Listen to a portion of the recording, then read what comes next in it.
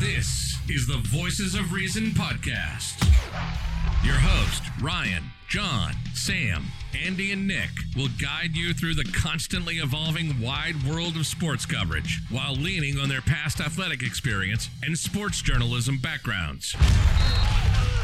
From the latest news to controversial topics, this unscripted everyman sports show will test your fandom and acumen no matter your preferred playing surface. And when the show is over and the dust settles, continue the conversation on our social media networks at Twitter, Instagram, and on Facebook at VoR Sports. So grab a carpet square and settle in for the heartland of sports talk broadcasting from Northeast Ohio. The time to turn up the voice is now.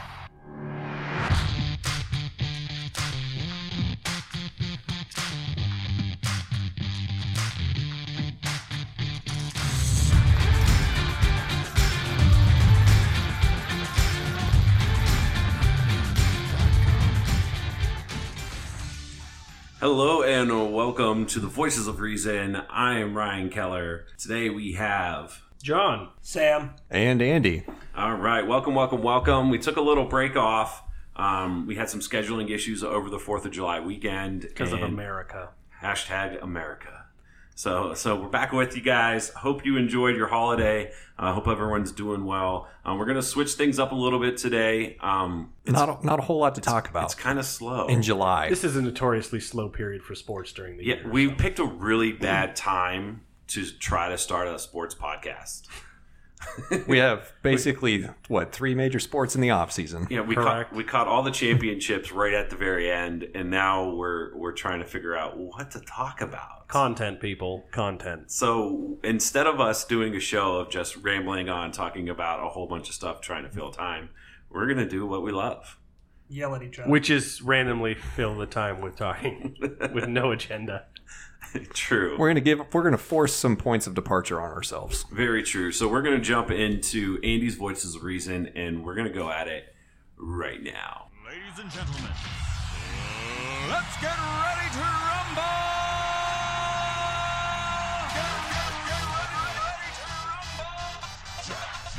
I have to make sure that if we are ever monetized, that we are immediately demonetized by playing that on every single show. If we ever are monetized, I just want to say that I will be sad because we will be limited to what we can use, but at the same time, until we are, that's still really cool.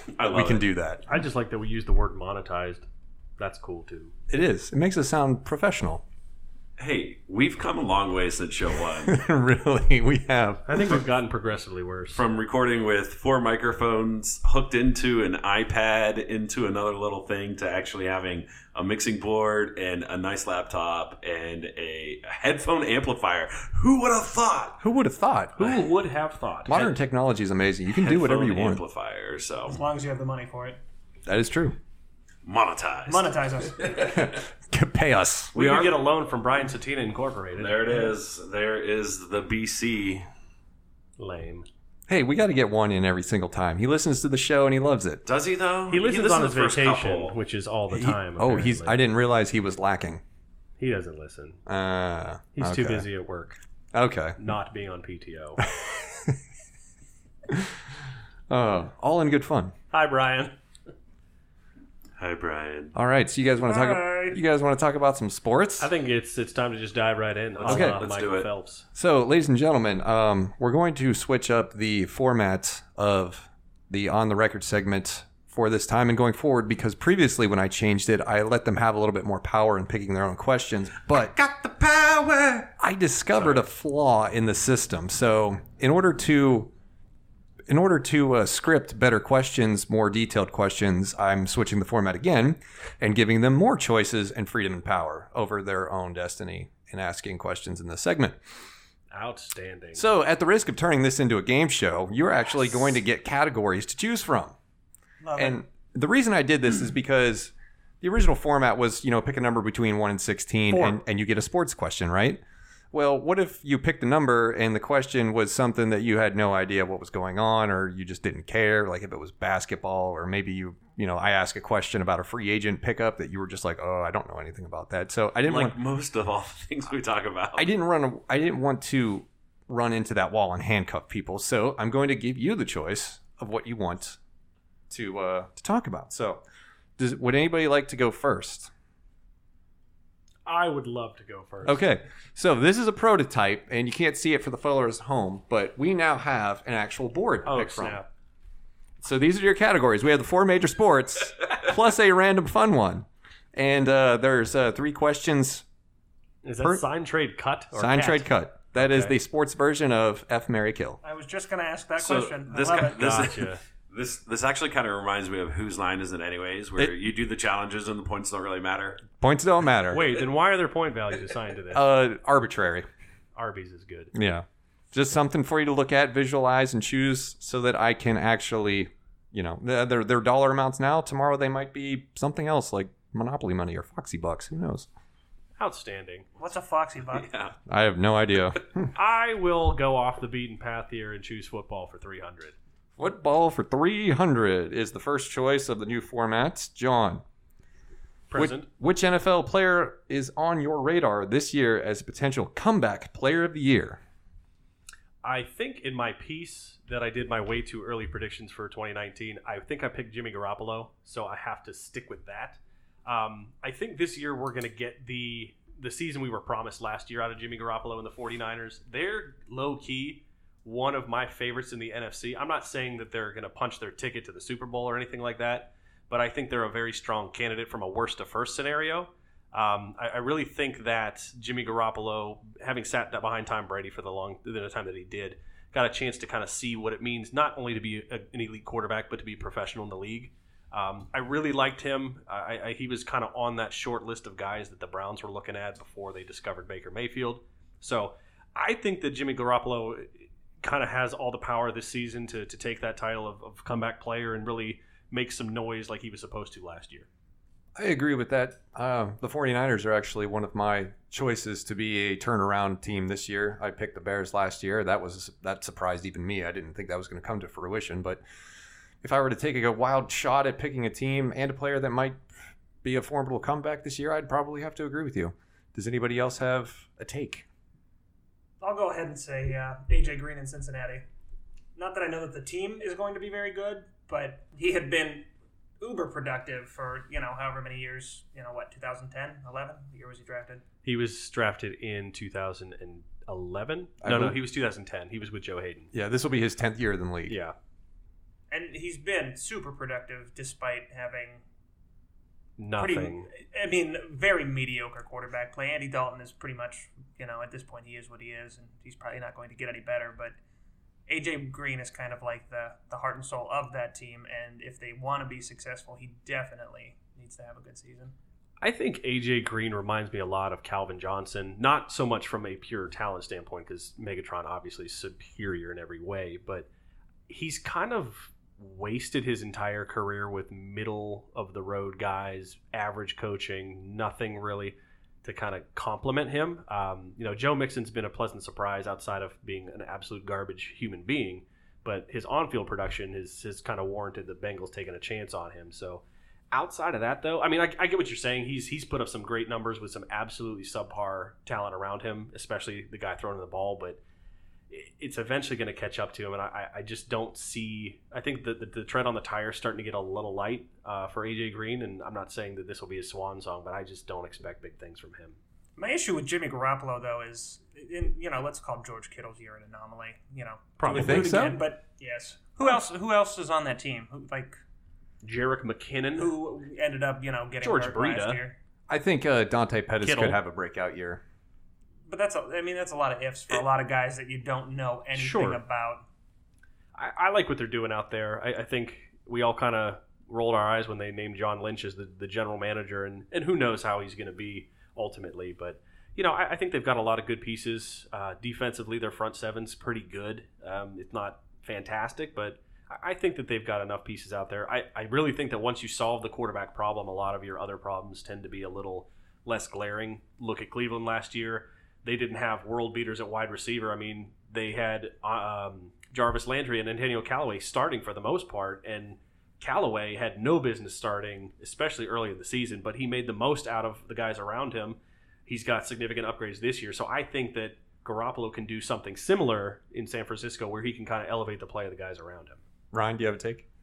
So what qualifies for comeback player? I know where you're going with this. Missed a lot of time last year. Maybe had a really bad season. I hate to say it, but Le'Veon Bell. That's I knew that was that's coming. who I was going to say next, and I was going to ask the same question. I love it. I mean, a guy who didn't play a single down last year, it'll be interesting to see if he misses a step, if he comes back to the form that he was in before he decided to sit out an entire season.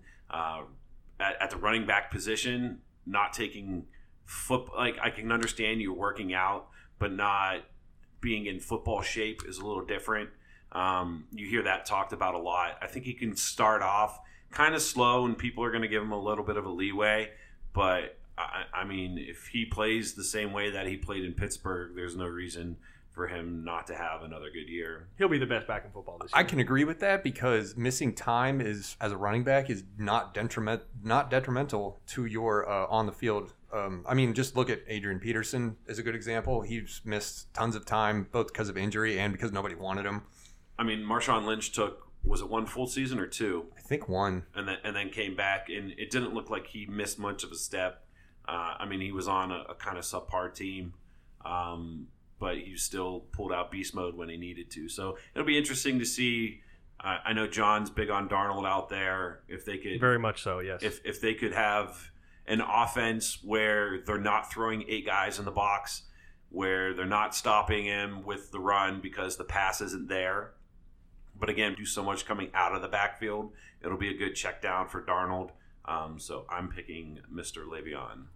Awesome. All right, just to close out that portion of the segment, I just want to say that Adam Gase as a head coach for the New York Jets scares the bejesus out of me. I would not want to be a fan of that team this year. All right, who would like to pick the next topic for us to discuss? Sam or Ryan? As a tribute. I don't care. I can go. I was going to say. Go ahead, Ryan. Ooh, pick that one. Which one? Anyone. That one. I mean, John went football. I kind of think Here we go. I should go that one, but I'll go sign, trade, cut. Yes! Man, that's where I was For going to what? go. 2 bills. Sign, trade, cut for 200. This is the section where I'm going to give you 3 players or individuals, and you're going to tell me who you would sign, who you would trade, and who you would cut. And you have to designate one for each. There's no breaking the rules. All right? Do we have to pick who we would trade for? No, this is just essentially you have valued this guy as somebody that you don't need or want, but you think you can get value from him from another team instead of just straight up dumping him. And this is all from the same team or from separate teams? Separate. Okay. Oh, I think the same team would be cool. We could also do that in the But I future. like this too. Okay, so this one is a curveball for everybody because this is Baseball? NASCAR drivers. Yes!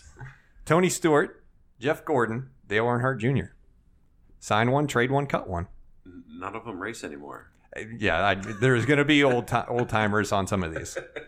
I'm glad you said that because I had no idea. Yeah, Dale Earnhardt Jr. retired. I think last year. Mm-hmm. Gordon's been done for like 2 years ago.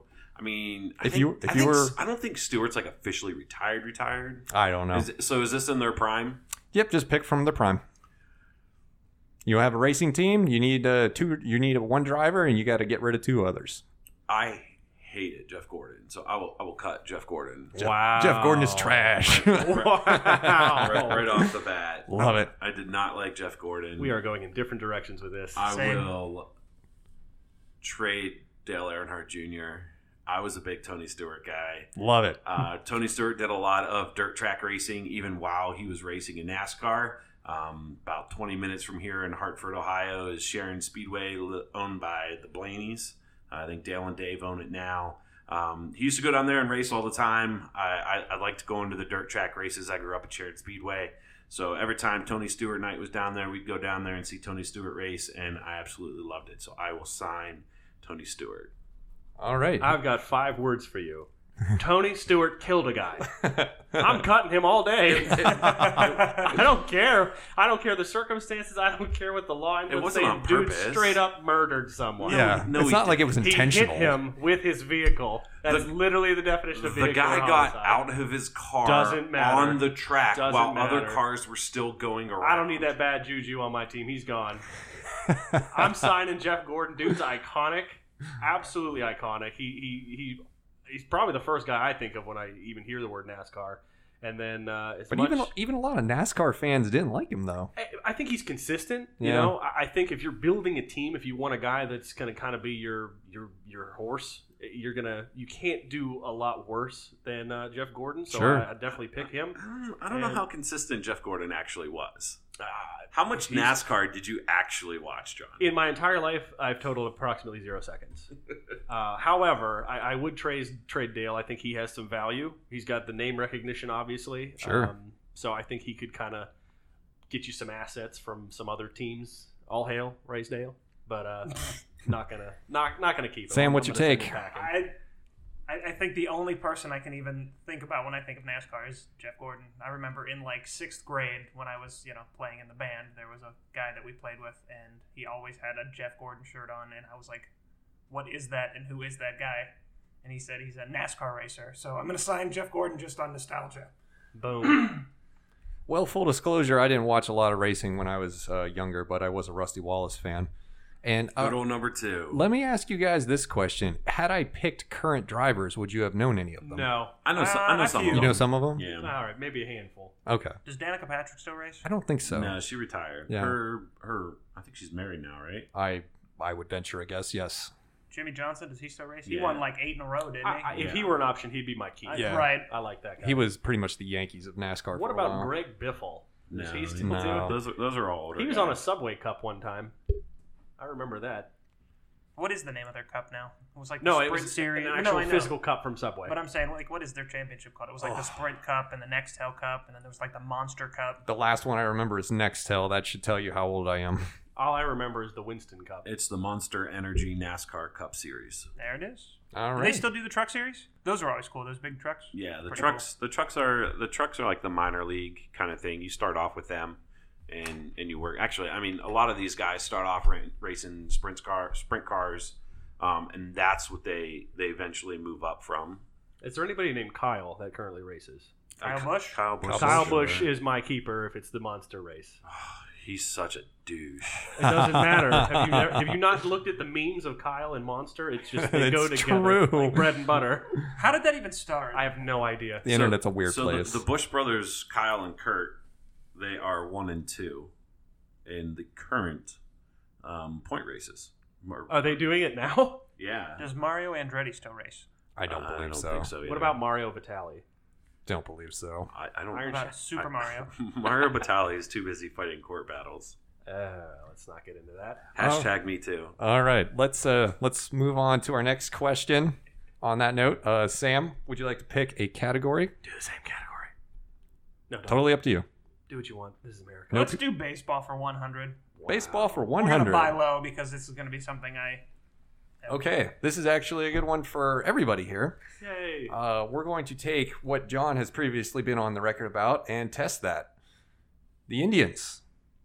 Handful of games out of first place after the All-Star break. Should the team be a seller anyway at the trade deadline? Who do they have to sell anyway? Well, that's a good question. If they decided that they're going to punt for the playoffs and not pursue the Twins, I mean, currently they have the 6th best record in the American League, so they'd be fighting for the last wild card spot. Is that something that they envision themselves being involved in late September, or should you just say, you know what, we're going to lose people, let's ship them out for what we can? I think the whole problem with the Indians, and it's been like thoroughly gone over, is the Dolans not wanting to spend money. And even if you sell some guys or even you attempt to bring some people in, it's going to be one and done. It just seems like the Indians continue to be the farm system, which again is a point that has been talked about extensively. At this point, who do you even have to sell? I mean, they could sell Brad Hand. They can sell Trevor Bauer. You could sell anybody. Yeah, I mean those are going to be the two guys that if you see one of those two guys go, you know that they're packing it in and they're just going to kind of ride it out to the end of the season. It's just those two. The window shut after they lost to the Cubs. I think differently. I think if they keep the team the way they are, you have Clevenger who's going to be coming back. He's supposed to be throwing in Akron here, I think, next week. You still have he's a Cy Young winner, and I can't think of his damn name. Kluber? Yeah, you got Kluber who's still working back. There was someone else who was throwing at the Scrappers yesterday. Yeah, I saw that. I don't remember who it was. So they had a lot of bad injuries to start the season. Not having Carrasco, I mean, you figure you lost 3 of your starting rotation within the first 2 months of the season, and you're still only 6 games behind the Twins. I think they should hold on. I think they should ride it out.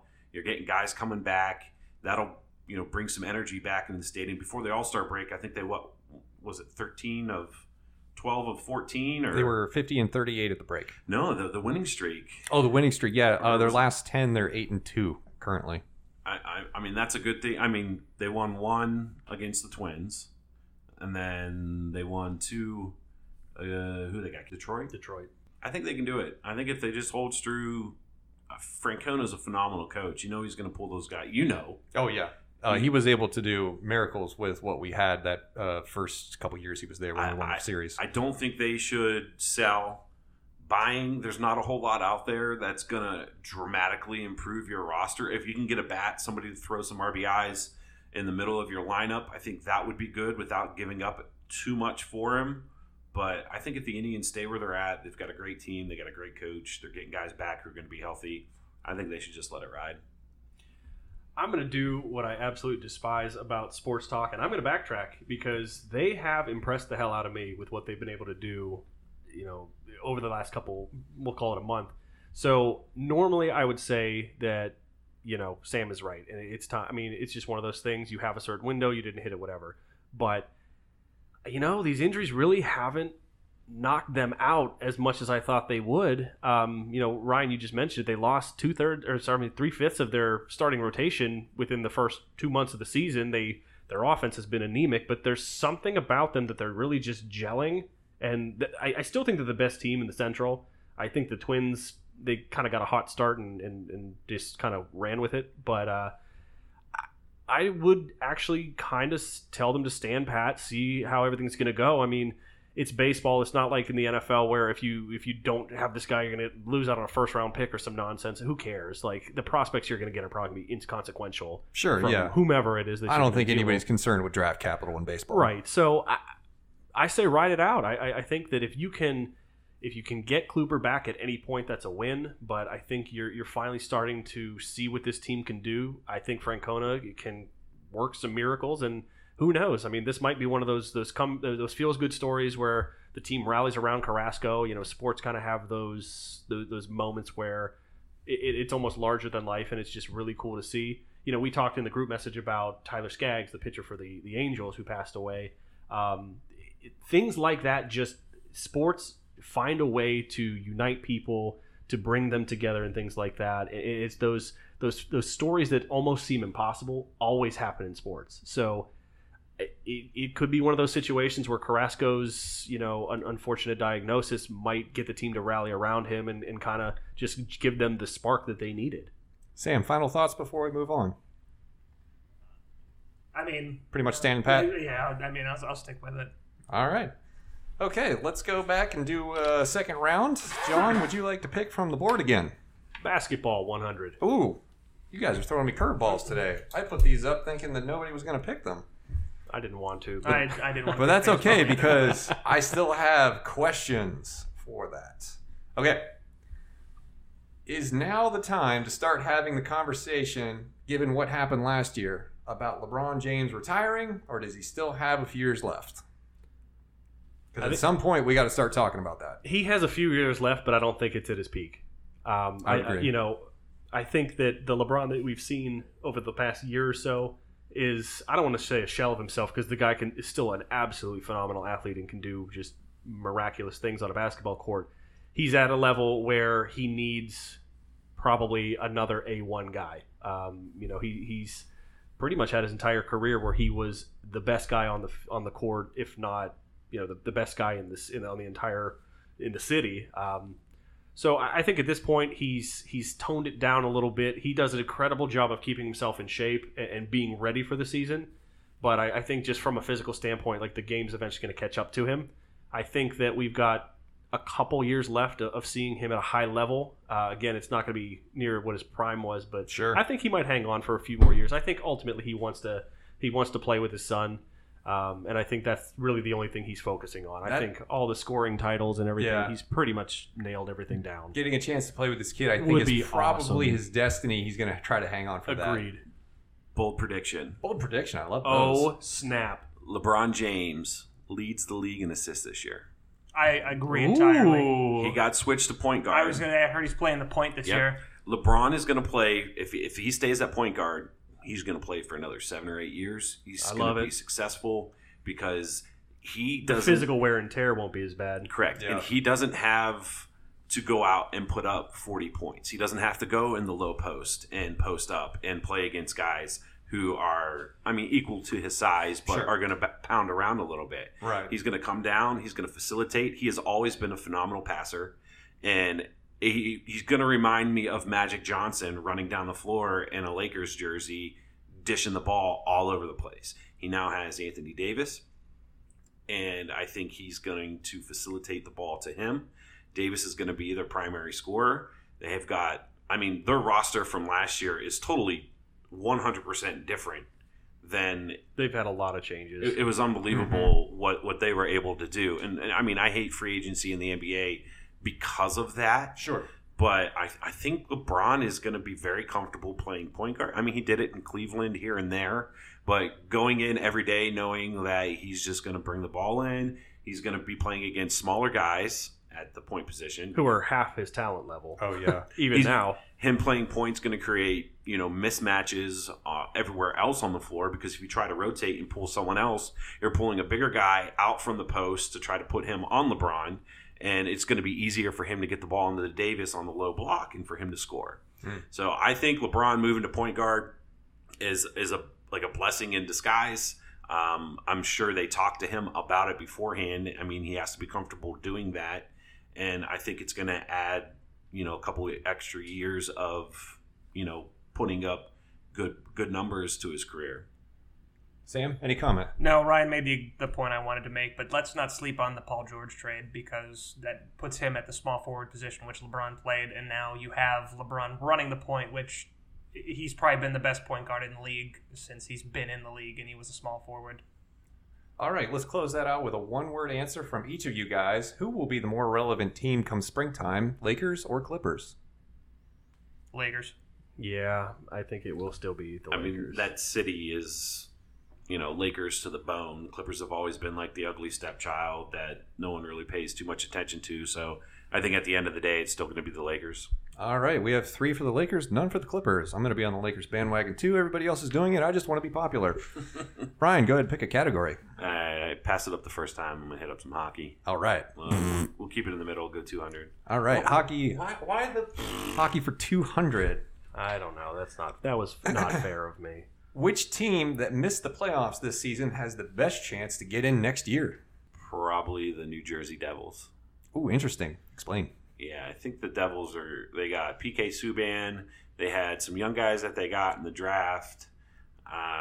Not looking at the list, because, again, free agency in hockey is not as bad as basketball.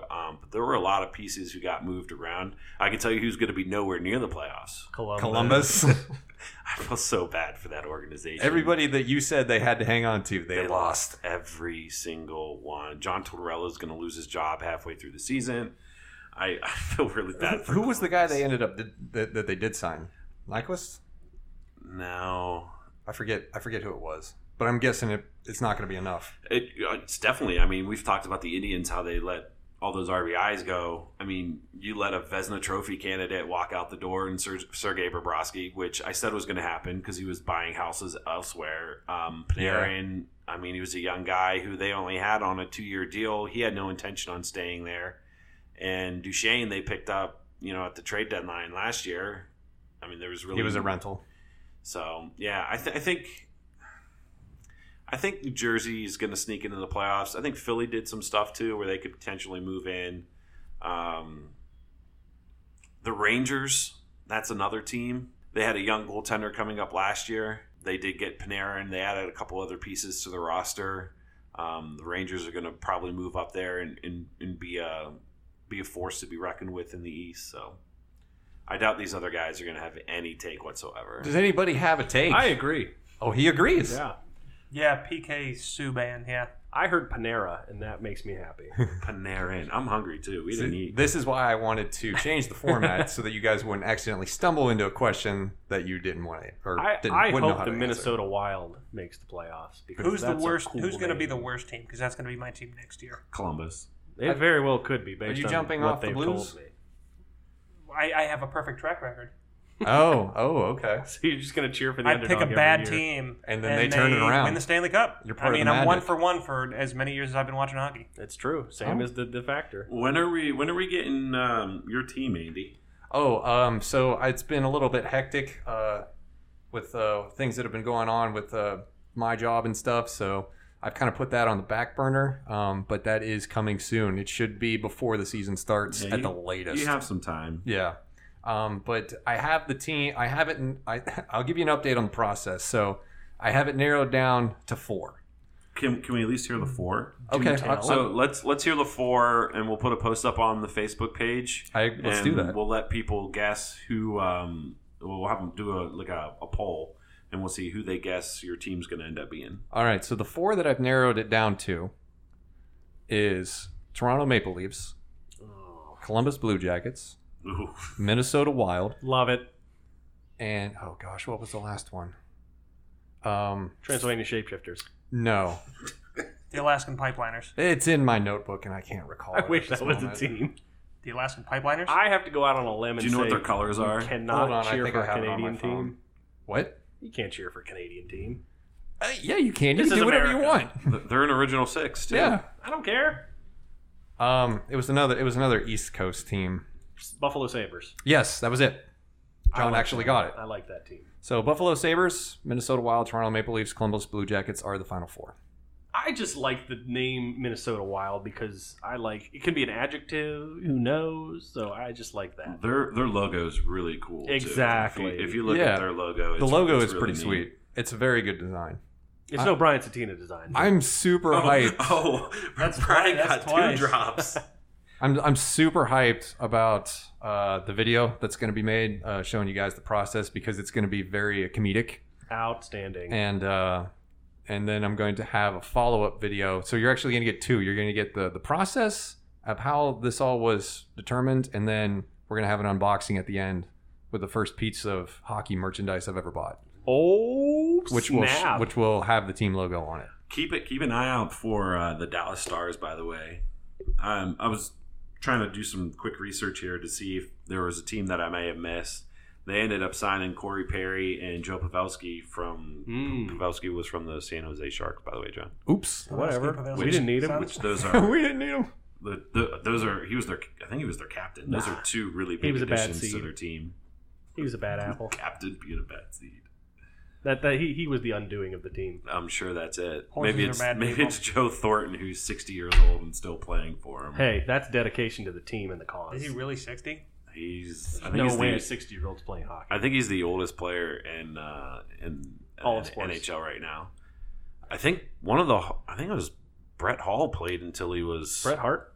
until he was in his 50s. Owen was better. I don't disagree. Jaromir Jagr's still playing, and he's probably close to 50 now. Wow.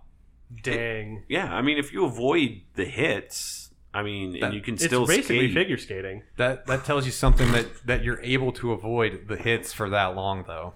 Like, Well, I mean, I know I just made a joke, but it's basically the same thing for the career of a running back. The Yeah. guys that stay in the game forever are the ones who run out of bounds instead of running into the linebacker. Your Improm- Darren Sproles, for example. impromptu question based on that analysis right there, because I saw it on social media today. They were talking about Barry Sanders and how nobody ever gets really compared to Barry Sanders because there's never been another guy that's like him. And I wanted to ask you guys how you feel about this question. Would Barry, how do I want to phrase this? Would Barry Sanders be successful today? Like, was he successful back then because of who he was, or is it just because defensive backs and defense in general is faster now? I don't know that he'd be as successful. Let's first of all, let's not take away anything from Barry Sanders. He's Sure. one of the best to ever play the game. At the One of the position. best ever. I would liken him to a Darren Sproles style back, where he's more of a scat back kind of gadget guy who avoids the big hits. He comes in, he can catch the ball, he can make guys miss. He wasn't playing against world beaters for the most part back then. Yeah. I think the athletes of today are far superior than they were then, especially on the defensive side of the ball. Defensive linemen are really fast. 275 pounds and can run 4 threes. So, it's crazy.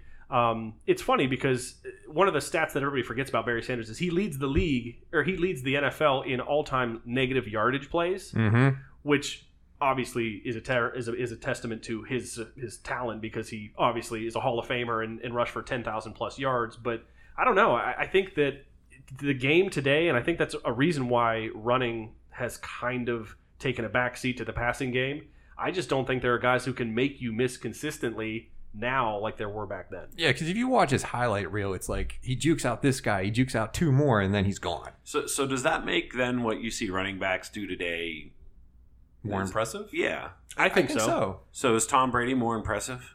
Because what, he throws 3 yards to check down backs in the flat? But in all seriousness, you look at a guy like a Shady McCoy.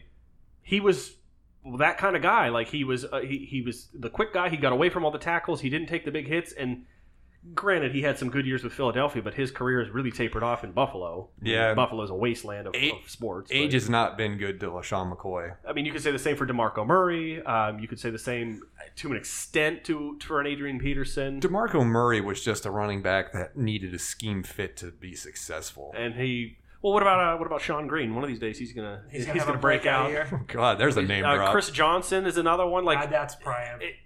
I would say if there's any fair comparison to Barry Sanders now, or in the kind of most recent era, it might be Chris Johnson. He was a smaller guy, fast as all get out. He didn't take big hits. He was the lightning to the thunder with Lendale White in the backfield. Yep. So he was successul for 2 years. Well, and that's the thing, because you can only stay away from guys so often. Right. And to your point about are the running backs of today more impressive? They're not getting 300 carries anymore a season. They're not getting 20 carries a game because they'll get destroyed. Yeah. Like you will ruin a career in 4 years if you try to do that in today's NFL. Everyone's bigger, stronger, and faster all the way around. Absolutely. Even the defensive backs. Yeah, absolutely. You look at some of these safeties, and holy God. I mean, look at the defensive ends who are, how big's Myles Garrett? And he's 6'5", 270. as fast, if not faster, than running backs in the league. So yeah.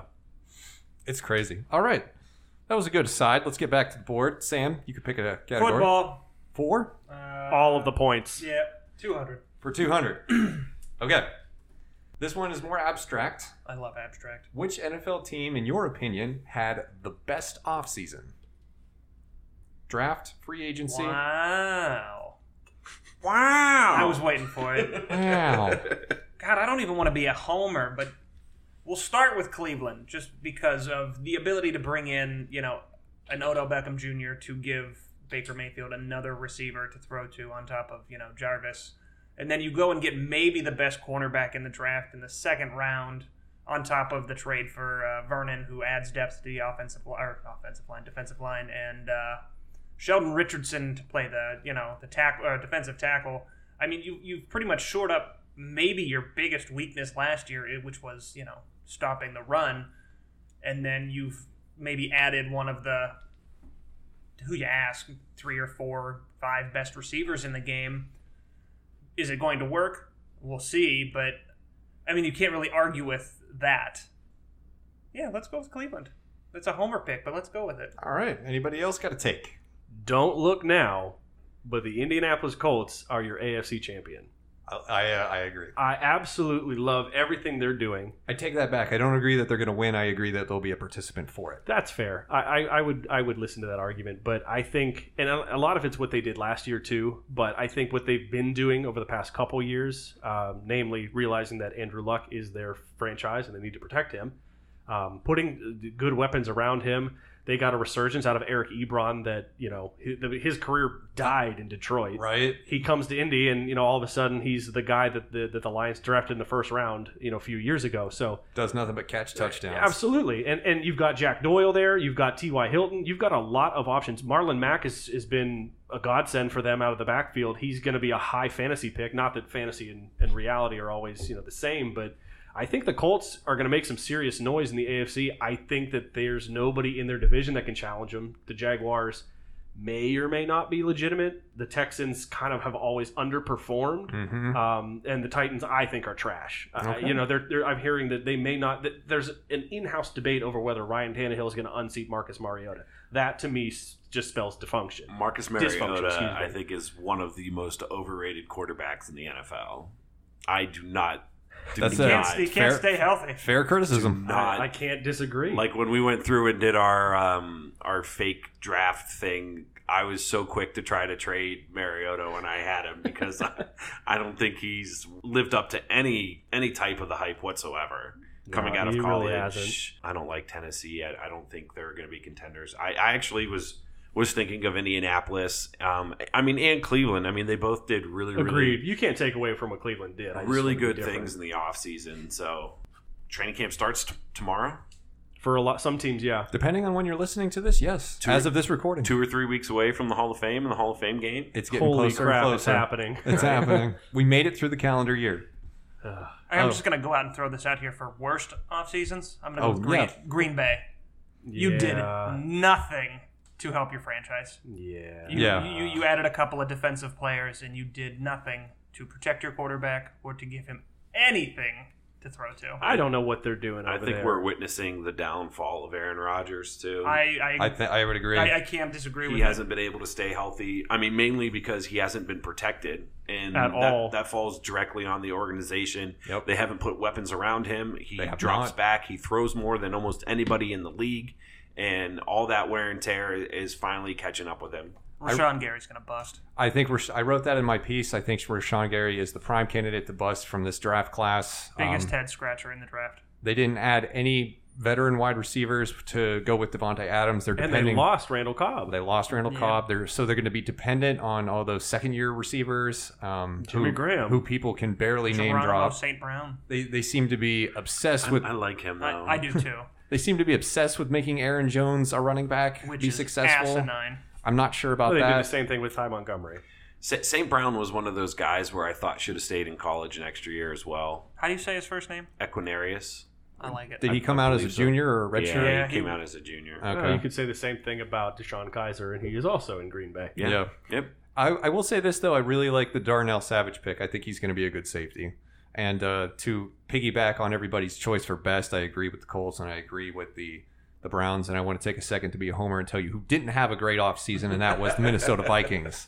Well, when you have $15 in cap space, it's kind of difficult to improve your roster. Well, my point is that don't be fooled because it's the same team from last year plus some rookies. The same team from last year, regardless of rookies, went 8-7-1. So please. A lot of ties last year. That was stupid. Wasn't it? Yeah. Get rid of the tie. I don't like the ties. I don't like the ties. It's 2019. They're the only sport that does it. It's dumb. Figure something out. Literally, just have a kickoff, like a field goal competition. If you do like a 15-minute overtime, say you do 15-minute overtime and nobody does it, make the kickers earn their money. Yeah. Start at 30 yards, move back 5 yards each time. Make the goalpost move. So much fun. Skills challenge. Oh yes, now I'm in. Yeah, first guy to miss and the other guy to make it, your team wins. All right. Okay, let's move on to another category. We want to keep this ball rolling? Yeah, just keep going. All right. Might as well just do it. Give me the sign trade cut. All right, for 300. All right, sign trade cut. As you remember earlier in the show, this is the F, Marry, Kill version for sports. What's the F stand for? Fornicate. Which one did you pick? 300. 300. Okay. 300. This is sign trade cut. Previous draft bus. Oh, love it. Your choices are Blaine Gabbert, Brady Quinn, Christian Ponder. Sign one, trade one, cut one. Throw one in the dumpster. And keep in mind that none of these guys really had a prime. I'm going to cut Blaine Gabbert. Okay. I think he was an absolute disaster. we were talking about this maybe a couple weeks ago in our group chat. So Jack Del Rio, who was the head coach of the Jacksonville Jaguars at the time, did not even know that the team was drafting Blaine Gabbert when they did. Yes. So that tells you right there the level that I think they had. He in the article that he was in, they quoted him as saying that he was like a 3rd or 4th round pick on their boards, maybe even later than that. So that to me tells you exactly how far they reached to get Blaine Gabbert because they wanted him to be the savior of the team. So I'm shipping him off right off the board.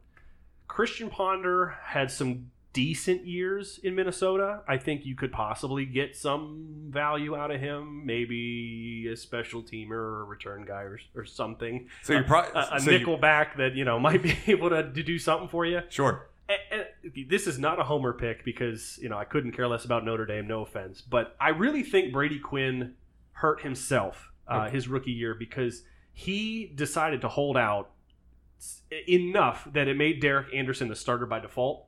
Derek Anderson, of course, went on to have that monster year in 2007 that should have been Quinn's team.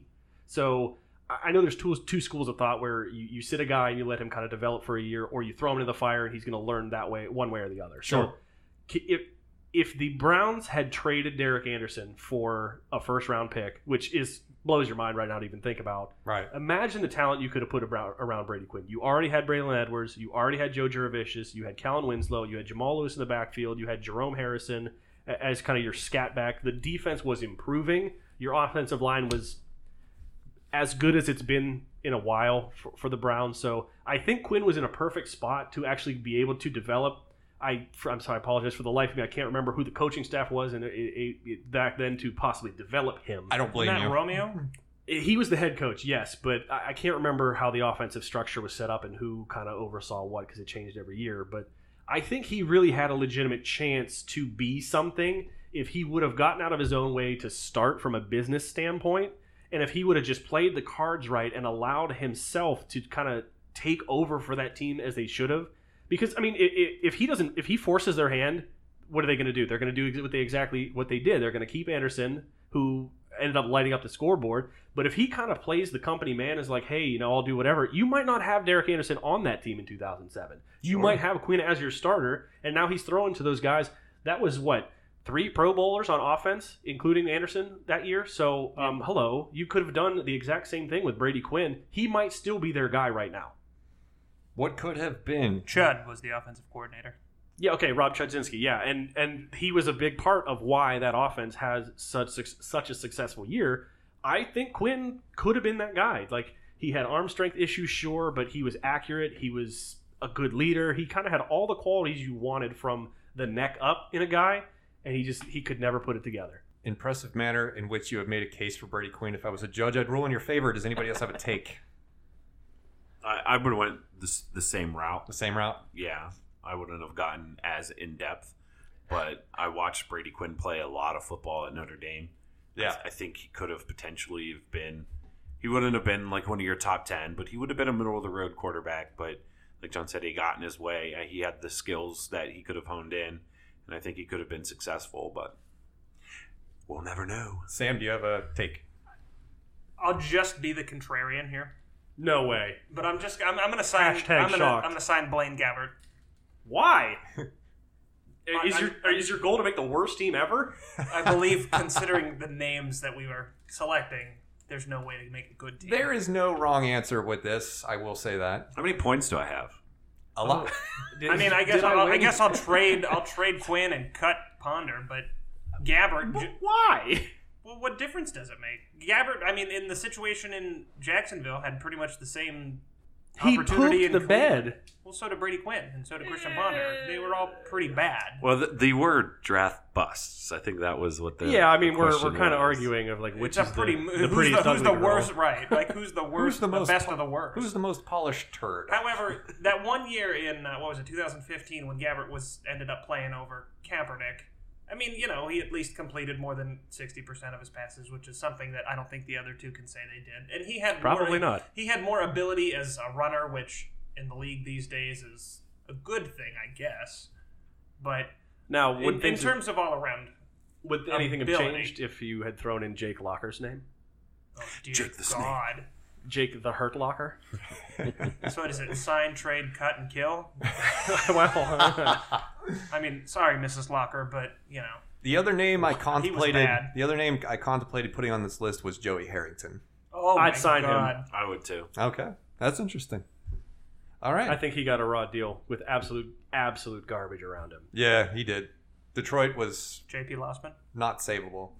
That's another really bad one. God, can we just Gonna make cut him. a list of really? We could have an really entire bad- show of just draft butts at quarterback. Of draft busts at quarterback. Who's going next? I've lost. I believe believe it's Keller Ryan's is turn. next.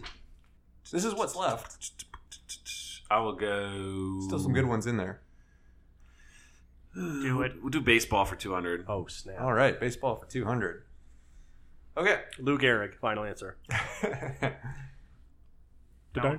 Okay, this one's going to be a little bit abstract, but it is an interesting tidbit of information I love given abstract. the National League. The Chicago Black Sox. Okay, Ooh. the NL Central Windy City is Palos. currently either really bad or very competitive, depending on how you look at it. The last place team, the Cincinnati Reds, are only 5 games out. Everybody's in play. Who is your pick on the record to win the National League Central? Cubs currently lead. That awkward silence is all of us looking. I at was the just going to say, standings who's as you in the speak. NL Central? Okay, so Get it's outta here. it's the Cubs, the Reds, the Brewers, Pirates. the Cardinals, And the Pirates. I'm probably going to just stay with the Cubs. Safe pick. Yeah. It's hard to disagree with that. If I had to, I'd say the Cardinals, just because they always seem to be without the last 2 or 3 years excluded. The Cardinals have always kind of been like the crown jewel of that division. Sure. In recent memory, anyway. So I would say I agree with you that the Cubs are probably going to hang on to it, but if they don't, it would be the Cardinals. And the Pirates, I mean, everyone in Pittsburgh wants them to just sell the team. Wow, They can't really? stand. Well, they want it to stay there, but they want a new owner. They can't stand the owner. The sentiment has gotten that bad. Oh, it's terrible. Every year there's signs in the ballpark. I mean, they've made some stupid moves. Getting rid of not Dalen McCutcheon, but Andrew McCutcheon. Yes. Where did he go? San Francisco, Is it? I think. I Initially, want to say that's initially where he went. I yes. don't think he's there now, but I No. do remember. He's probably a Yankee at this point. no, I think he stayed in the NL. He's probably a Dodger because that actually might be accurate. everybody ends up as a Dodger. I don't currently know. Too mesmerized by Cody Bellinger's 30 home run season so far. He's in Philadelphia. Oh, okay. Okay. Ew. That's a team I loathe. Even worse. Right? I absolutely hate Philadelphia. They have good cheesesteaks. That's about it. That's about it. No, actually, I do love the city, but I'm not a huge fan of the Phillies. I just hate them for some reason. I love the city. I hate every single one of their sports teams. Not a fan of the teams. I don't really care either way. No opinion. But I love the Philadelphia. Maybe just the Eagles fans, just for being so crazy. I like the kudos Eagles. to you guys for being just bonkers. Like invade Area 51 already. You'd probably succeed. That's true. What if Philly is Area 51? Maybe it is. They're all aliens. We've discovered the truth. That would make a lot of sense. All right. Moving on. Who would like to pick the next one? I believe If Sam. Sam is on the board. Well, I'm just not gonna pick hockey. Let's do sign, trade, and cut. Can I just offer one smidge of feedback? I Sure. don't see a wrestling category on there. Yes. Like I said, homework last minute. Didn't get all the way done. That's why you're looking Sign, at trade, cut, $100 Sign, wrestling. trade, cut. Oh, John Cena. I tell you what. Actually, I have a wrestling question that I would like to pose you. Oh let's my. let's do the Yes, sign trade cut yes. for 100, and then we will do the wrestling question. Fair. all right. Okay. Now that I've remembered it, sign trade cut. This is return specialist for football. Ooh. Devin Hester, Oh, boy. Dante Hall, Josh Cribbs. Sign one, trade one, cut one. Wow. This is easy. Wow. This is easy. Wow. You know what? We're gonna sign Hester. I'm gonna trade Cribbs, and I'm cutting Dante Hall. 100% I agree. I don't disagree. The things Hester could do in open field and on punt returns makes him the most valuable one by far. Josh Cribbs may have been the best open field of the three of them, but Hester could do it all when he would return the ball. And he was consistent with longevity. Agreed. Dante Hall was a flash in the pan. Was Yep. it 1 or 2 years? 2 The years. human highlight reel or human Human joystick. joystick. I agree. I agree with you 100%. Cribbs had little to no value outside of returning the ball. Hester, I would disagree with that. Hester, you throw a 90-yard bomb and maybe he'll come down with it. He was really good coming out of the backfield. They used him out of the backfield as catching flats and out routes and stuff like that. So I mean, they tried utilizing him as a wide receiver a little bit, a slot guy. So I think that adds a little more value. Agreed. Cribbs, they didn't really do a whole much. Michael J. Fox ran better routes. A whole lot coming out of the backfield on the offensive side of the ball. Do we have any? Does it change your opinion any at all when we factor in Cribbs' former quarterback ability? So just to play devil's advocate, and for the record, I do agree with what Sam said, but I'll reverse Hester and Cribbs because I think obviously if he's the best return guy in the game, you can probably get some serious value for him, whether it's going to be draft compensation or whatever. But I think Cribbs offered you a unique skill set of kind of being good at everything and not great at anything other than possibly kick returns. So you could use him as a running back on third down. You could use him as a receiver. You could use him as kind of a gadget guy who's going to pull up and throw the ball. Not very well, but he can do it. So it's just another wrinkle to throw in there. He's one of those guys that you kind of have to game plan for just because he can do so much. Remember Antoine Randall L? Yes, loved him. I think Josh Cribbs was a diet version of Antoine Randall L. He threw a touchdown pass in the Super Bowl. Yeah, Yeah. Exactly. Yeah. So I think that you had a more opportunity to kind of play with some things and to open up the playbook with Cribbs, whereas Hester, don't get me wrong, he was fast, he was elusive, but he was kind of just a return guy. And that's not to take anything away from him because he's probably one of the best that's ever been, if not the best that's ever been. But I think that if you're coming down to it, if I'm building a team, I want a guy who can do the most for me, and I'm going to pick Cribbs over him. Dante Hall, I hated him because I'm secretly an Oakland fan too. Okay. He was the bane of my existence. I would ship him off to Siberia. That said, Devin Hester returning the kickoff in the Super Bowl, I think punched his ticket as possibly the greatest returner of all time.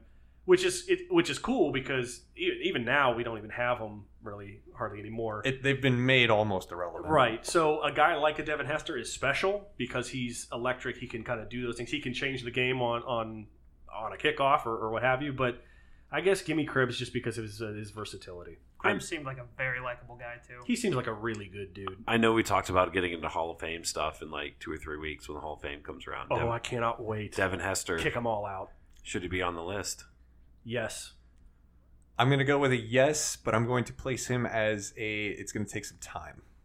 If you're going to honor the best ever everywhere. Every position. That was my same argument for Ray Guy. It took him way too long to get in.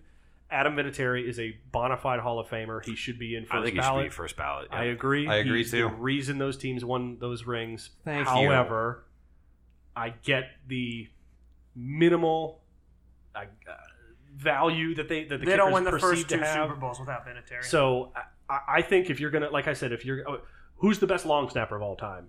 Granted, it's a rhetorical question, but put him in the Hall of Fame too. Absolutely. If his specialty is to do that thing, they have he kickers does it better than that. Morton Anderson, Gary Anderson.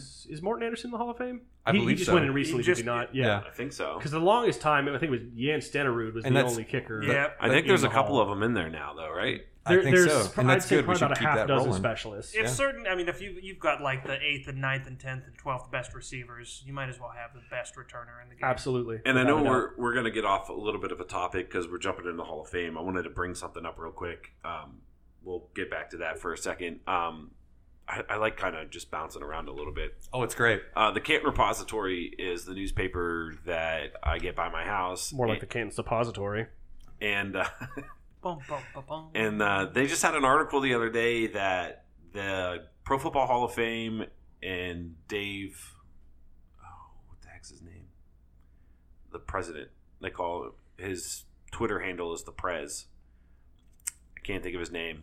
Anyways, they're talking about potentially putting 25 players into the Hall of Fame during this upcoming year and into next year. They said they're kind of log-jammed with some guys who have been waiting to get in, who need to be in, and they want to try to do this just a one-time thing with the 100-year celebration, doing a portion of the guys at one particular time and then another section of the guys at another time. What are your guys' thoughts? I have one point I want to make quickly. You referenced a log jam of people that they have to get in or need to get in. Yeah, the article when I was reading it said that there's a log jam. I'm going to try to pull it up here real quick. There's a log jam of guys that the Hall of Fame feel deserve to be into the Hall of Fame, that because there are so many guys eligible that they want to try to push these in. A lot of them are actually let me see if I can pull it up. His name's David Baker, so by while the you way. pull that David up, Baker, thank you. while you pull that up, the point I want to make is, yes, I agree that there's probably a lot of guys that should be in there that aren't right now. However, if you're going to now, dear Hall of Fame people, we would love to come and visit your facilities and maybe even record podcasts there in the future. So don't take this the wrong way. But if there's a log jam, is that not your fault? Yes and no. I mean, it's the writers who ultimately get the guys in. I think, unfortunately, sports writers are human. They probably have some grudges. Perfect example. And baseball. I'm not. Yeah, that's true too. But Tony Grossi has always been the champion against Art Modell's enshrinement into the Hall of Fame. Whatever your thoughts are on him, period, like whether you think he deserves it or not, the fact that there's a guy who is so motivated to keep him out tells you all you need to know about the voting process. And I get it. Sure. You know, Grossi was there when the team moved and all that stuff, and he has his reasons that he has all the behind-the-scenes stuff that we don't get to know. But I think that as long as you have kind of an imperfect voting system where a guy can stand up, pound the table, and say, he shouldn't get in because of this, other than his talent just wasn't there or his numbers or what have you, it's going to be an imperfect system. Sure, it always will be. Personal vendettas are part of the human experience. I'm not going to read this whole thing. I found it. I'll post the article on the Facebook page, but I'll just go through and real quick kind of skim through it. It says, an attempt to ease the blockage of deserving candidates, David Baker said the class of 2020 could include up to 20 members, some being enshrined at the Hall of Fame weekend and others during the centennial celebration in September. It says the class would include 5 modern era candidates, 10 senior candidates, 3 contributors, and 2 coaches.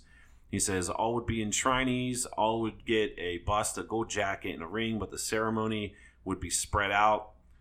He plans to propose the idea to the Hall's Board of Trustees August 2nd.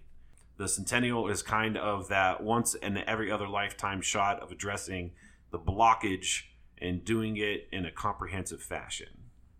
I don't like it. And I'll tell you why. So if you've got much like what you just mentioned, Andy, if you've got a problem, there's a better way to solve it than just saying, hell, let everybody in. Okay? So I have long been a supporter of more stringent enshrinement. I think what we're running the risk of now is becoming the Hall of Very Good versus the Hall of Fame. Like, I want the absolute best of the best of the best of the best to be in the Hall of Fame. Not guys like, I'm not going to throw out names, but there are clearly guys that you could make an argument have no deserving in there. And I think that's a topic for the next time. It'll absolutely be a topic. We've actually been talking about it for the last 3 shows so now. We're going to get Sam, there. you mentioned it kind of tongue-in-cheek here, but you have the top 15 running backs of all time that are in there, but you're going to leave out a guy like Ray Guy who literally changed the game for that position. Okay? So, in my mind, why are you letting in guys who are number 13 on the list of rushing yards all career versus something else? So it's not going to be like baseball where some years you just don't let anybody in, but you don't have to let 5 or 6 guys in every year.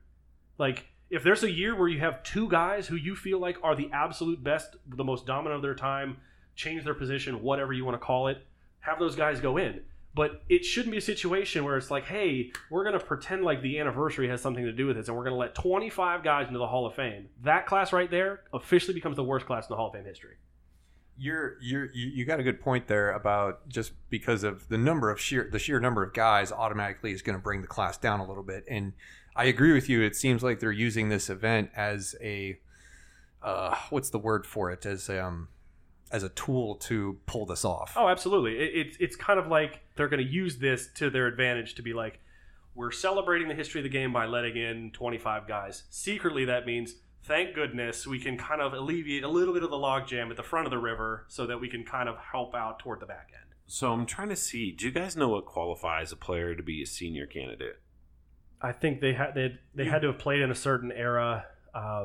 X many years ago kind of a thing. Like it can't have. I think it's pre-merger. Yeah, something like that. So this is not going to affect modern day players at all. No. That's gonna remain the same. This is to get in senior players who they've had a log jam with, who might have been overlooked at the time because you're always going to have guys who are going in who have better stats, especially like in the receiving game. Sure. Right. Who have better stats. The game's advancing. So this might be an opportunity for them to get some guys in who contributed to the game, who probably deserve to be in, but because of the modern day era players are their numbers are dwarfed.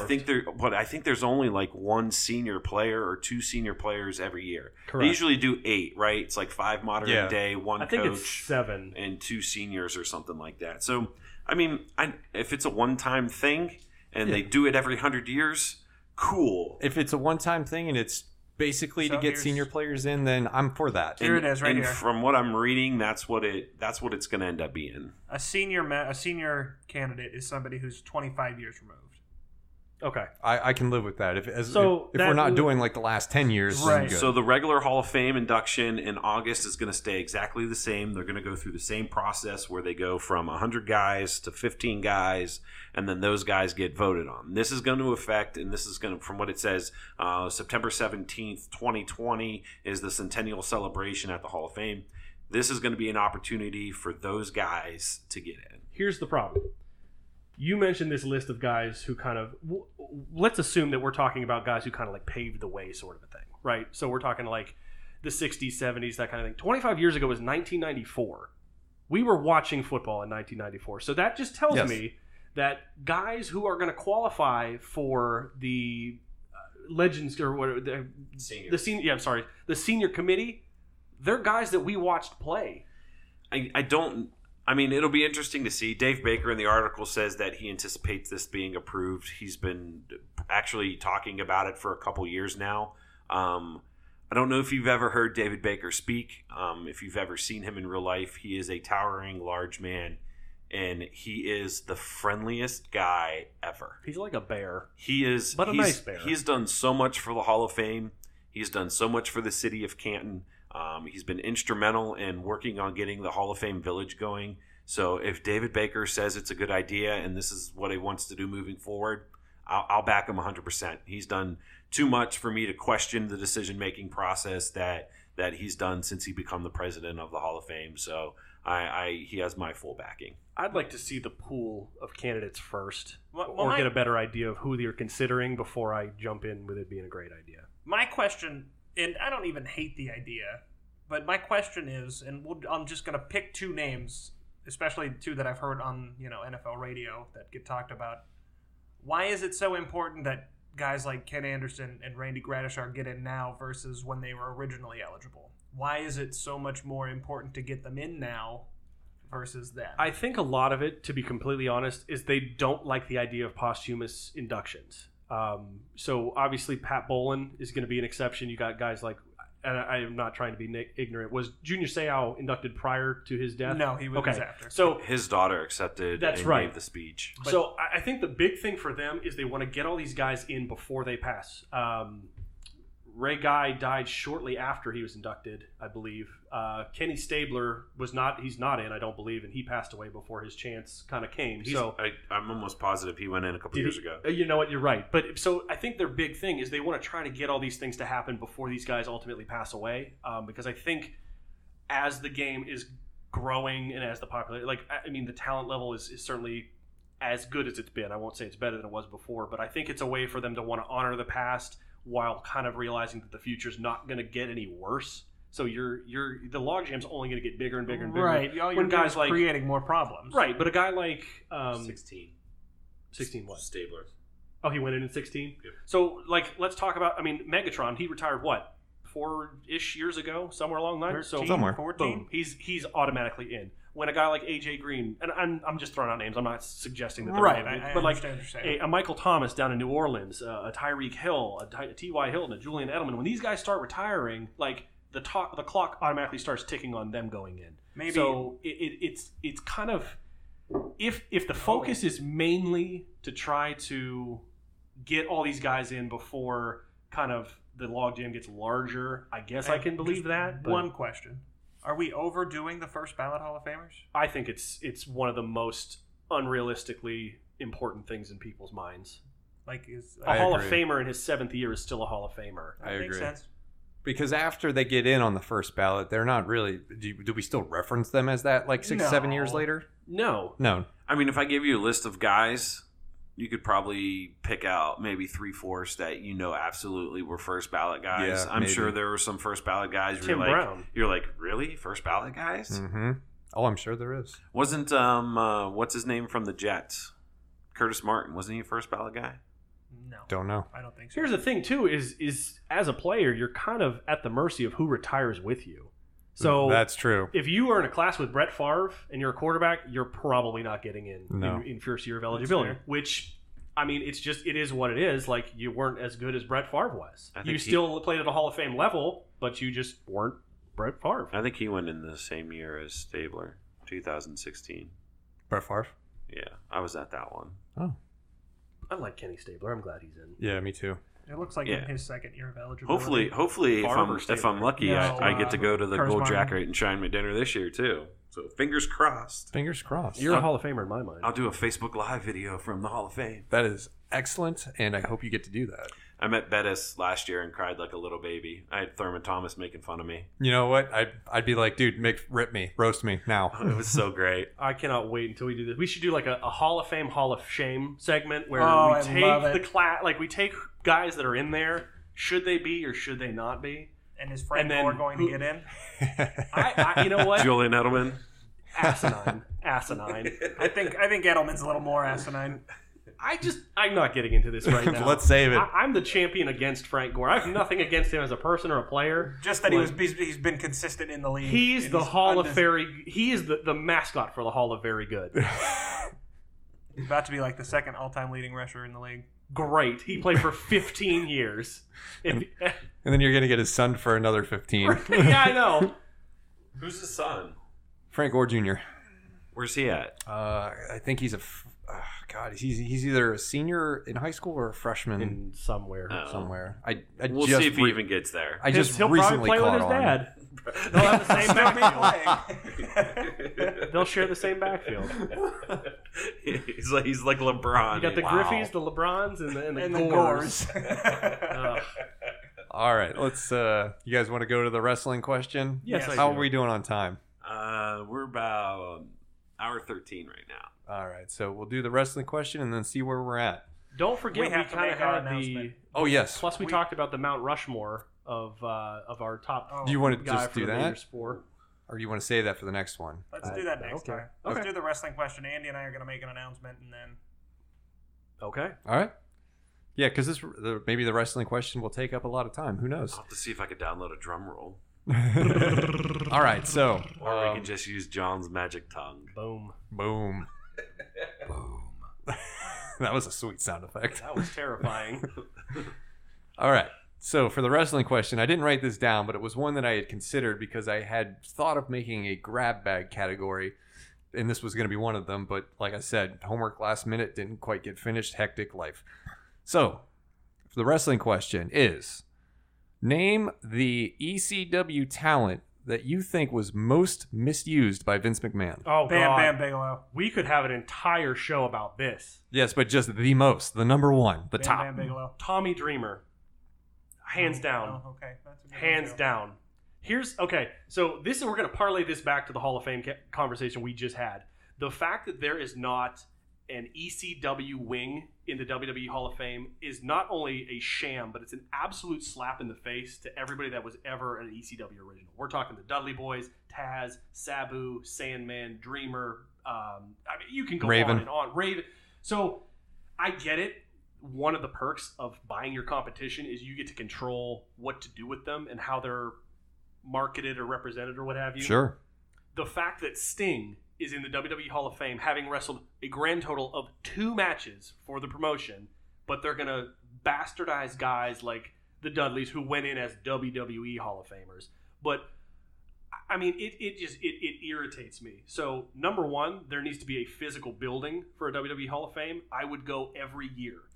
You want to talk about a revenue stream? I can't even tell you how many hardcore wrestling fans would sell their homes to be able to finance a trip. How they do it for WrestleMania? Yeah. Absolutely, That's fair. and that's just the here and the now. We're talking. You have a warehouse full of nostalgia, memorabilia, whatever you want. People would come from all around the world to see that. However, the caveat to that is if you're going to do it right. Have an Attitude Era wing. Have a WCW wing, have an ECW wing, honor the guys that actually paved the way for a lot of what we see now, and actually embrace the history of the product that you purchased. Like, you don't just bury the fact that WCW went against you for years and years and years. You don't just bury the fact that ECW was kind of that loud noise in the corner that you kept having to pay attention to but didn't really want to. You like Paul Heyman, Eric Bischoff, there's a reason they're running your programs right now. They know what the hell they're doing. Mm-hmm. So the fact that they want to take the things that they were able to create and develop and mold and just throw those under the rug like they never happened is just an absolute sham. And it sickens me as an actual wrestling fan to look at that kind of stuff because, again, I watched all three promotions. WWE was by far the one I paid attention to the most because it was the one that kind of hooked me the most. But you cannot have the Hardcore Championship if ECW doesn't exist. You cannot have brand splits and 2 world champions if WCW doesn't exist. You have to honor and at least acknowledge the fact that these things played a part in building your franchise as to what it is now. All right, just to circle back to the original question, why Tommy Dreamer? I feel like if you had to pick one guy who represented ECW outside of Paul Heyman, it was Tommy Dreamer. He was always there. He was kind of always the drum banger. He never left for WWE or ECW or WCW, whereas guys like the Dudleys, guys like Taz, guys like Raven, he kind of came later, but they saw the writing on the wall, so to speak, and went to the big money contract. Tommy Dreamer was loyal to ECW. Tommy Dreamer still is loyal to ECW. It's kind of the reason that his relationship with WWE is so fractured, and he's never going to get the just due that he deserves. He'll never be into the Hall of Fame. Never. There was a story that came out not that long ago about how he was going to, was it Paul Heyman he was going to kill? He wanted to show up at his show and jump the rail. And literally murder Paul Heyman and himself. Yeah. Yeah. And that's not a joke. It's not funny. Like, we're not trying to make light of that. But that's how peeved this man is about everything that happened. Like, he put his literal blood, sweat, and tears into the ECW promotion, and Paul Heyman kind of just cast him off to the side. And again, these guys are businessmen. They see the writing on the wall. They know what the goings on and whatnot. But I don't know. Dreamer's always just kind of been the guy, the ECW bell ringer to me. It was nice to see him, in the AEW too. See him come out and perform a little bit in the hardcore battle royale that they had. He's got a lot to offer, so I'm sure they could utilize him behind the scenes to grow their product as well. And I'm sure he's out to get the WWE. Sam or Ryan, do you have an alternative? Bam Bam Bigelow. Any reason why? Oh yeah, I guess I could follow that up. So when you looked at Bam Bam Bigelow, you saw just a big dude. He was 400 pounds, 380 pounds, yeah. like 7 foot tall. He was humongous. From Asbury Park, New Jersey. But when he was in the ring, I swear to you, the man moved like he was, the cruiserweights. Like Vader a lot. I mean, just the way he was, jumping up on the top turnbuckles and doing the moonsaults. And it was just something, on top of the, extreme wrestling, he just did something that you just never could associate with a guy his size. Vader aside, but Vader did the Vader salt. Vader was not quite as lethal. No, absolutely as not. Bam Bam Bigelow, and he was just one of those guys that he made it to the show, and then he was just kind of there for a minute. And then, it reminded me a lot of like the Big Boss Man. Big Boss Man was a big guy. He was kind of agile too. Yeah, but to Sam's point, Bam Bam did some things that you, like a man that size physically shouldn't be able to do. And I mean, there are so many guys that you can see that are just like oozing with his inspiration. You've got like the Viking Raiders, and you've got literally the one guy that jumps and does the suicide dives and the suicidos over the rope and stuff, and it's just like Bam Bam did that, and it was just one of those things that was just like, holy shit, this dude's 400 pounds and he's flying like he's 200. The only, I guess, criticism I would have to that take is I always associate Bam Bam as a WCW guy. That's fair. So, your point is very well made, but I mean, I look at Bam Bam, I look at Bret Hart the same way. They're WCW guys to me because when I started watching, that's where they were. That's where they spent the bulk of their careers.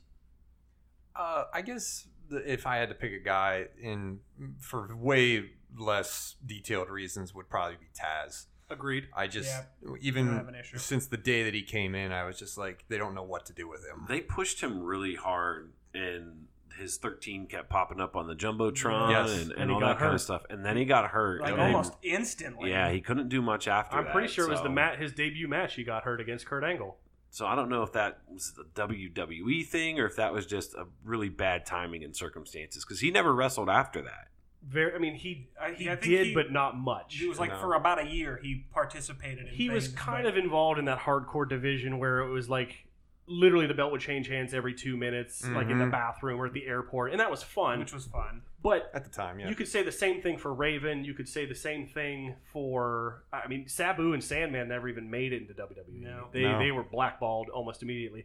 Now, those are two names that I would also throw out instead of Tommy Dreamer if you had to make an argument. But I mean, even guys like the Dudleys, they came in, they immediately scrapped everything about ECW. They stopped the Bubba stuttering. They stopped the whole Dudley family thing. Like, I thought they did the Bubba stuttering for a little bit. They did for a little bit, but within a couple months, it was gone with no explanation. Bubba Ray is just so good. He really is. That's my favorite tag team growing up. I think he's extremely underrated with what he did inside the ring, on the microphone, outside the ring. And even now, he's got a podcast. And if you ever listen to it, it's a really, really good listen. I was very bummed when they did the first brand split and they split them up, and then you had Reverend Devon. Like, give me a break. That is a perfect example of Vince trying to control how you perceive talent from other places. Yeah, that's one. If Vince didn't come up with a gimmick, he doesn't like it. The only good thing that came out of that whole nonsense scenario was the fact that it introduced us to Batista. Yeah, so there's a little bit of a silver lining in that aspect. But even still, I just... It irks me, and I clearly got a little more worked up than I probably needed to. But mad. It is a point of contention of mine that it's. How much does it kill you inside that all those good ideas that you shared with us today are never going to happen? I've come to grips with it. Okay. The worst part is they had a golden opportunity. Literally, this played out perfectly when Vince bought WCW/ECW. They had the whole invasion angle, and it was the worst thing ever because it was centered on the McMahons. It was centered on Steph and Shane versus Vince, which is always anytime the McMahons can get on TV in front of the camera, they think it's gold on the air. It's not. You ruined the invasion angle. You caused just guys to just lose their faith in the company. It led to Chris Kanyon killing himself because they looked at him as this throwaway commodity from ECW that would never make it with the crowd. Chris Kanyon in WCW was not a joke. He didn't wear a t-shirt that said MVP for the invasion angle. Like, it was just constant, like, throwing guys under the bus and giving them these stupid gimmicks that were never supposed to work because they worked for a rival company. Guys like Booker T, guys like Chris Jericho, Chris Benoit. Buried his first night on the show. They all overcame the fact that Vince was trying to ruin them. And it's a testament to their abilities and their talents that they were able to kind of take what Vince was giving them, run with it, and overcome it. Jericho might be the most... he's a case study for how to develop a character. You could say, Jericho, your gimmick is a janitor, and he'll come out with mops and brooms and make you cheer for him. He will wrestle that mop, and it'll be match of the year. And he'll come up with a catchy catchphrase. Absolutely. Anything. Can't stop the mop. To what Sam just said... the mop. Perry Saturn. We associate him with WCW, and he was given a mop as his tag team partner. Wasn't that partly because he got too tough with a undercard match? Yeah. And so that was his punishment? That was part of it, yes. Okay. But it's also kind of a giant middle finger. But I'm sure Vince had no problem doing it. Oh, not at all. Like, he was excited to do it. But to Sam's point... Same thing with Dean Malenko. They made him a perv. Yeah. Yes. That whole... Guerrero and Benoit... Guerrero's another name that I forgot, and I apologize. He obviously overcame the fact that they brought him in as this, like, skeezy, like, Latino, like... Which was cool. Every Mexican stereotype him and Chavo were put in. But Eddie pulled it off. Because Eddie had the charisma to just do anything. Charismatic guy. But to Sam's point, and your kind of what you said about Taz... They ran the vignettes for Chris Jericho months forever before he debuted. The countdown clock. He comes onto Raw.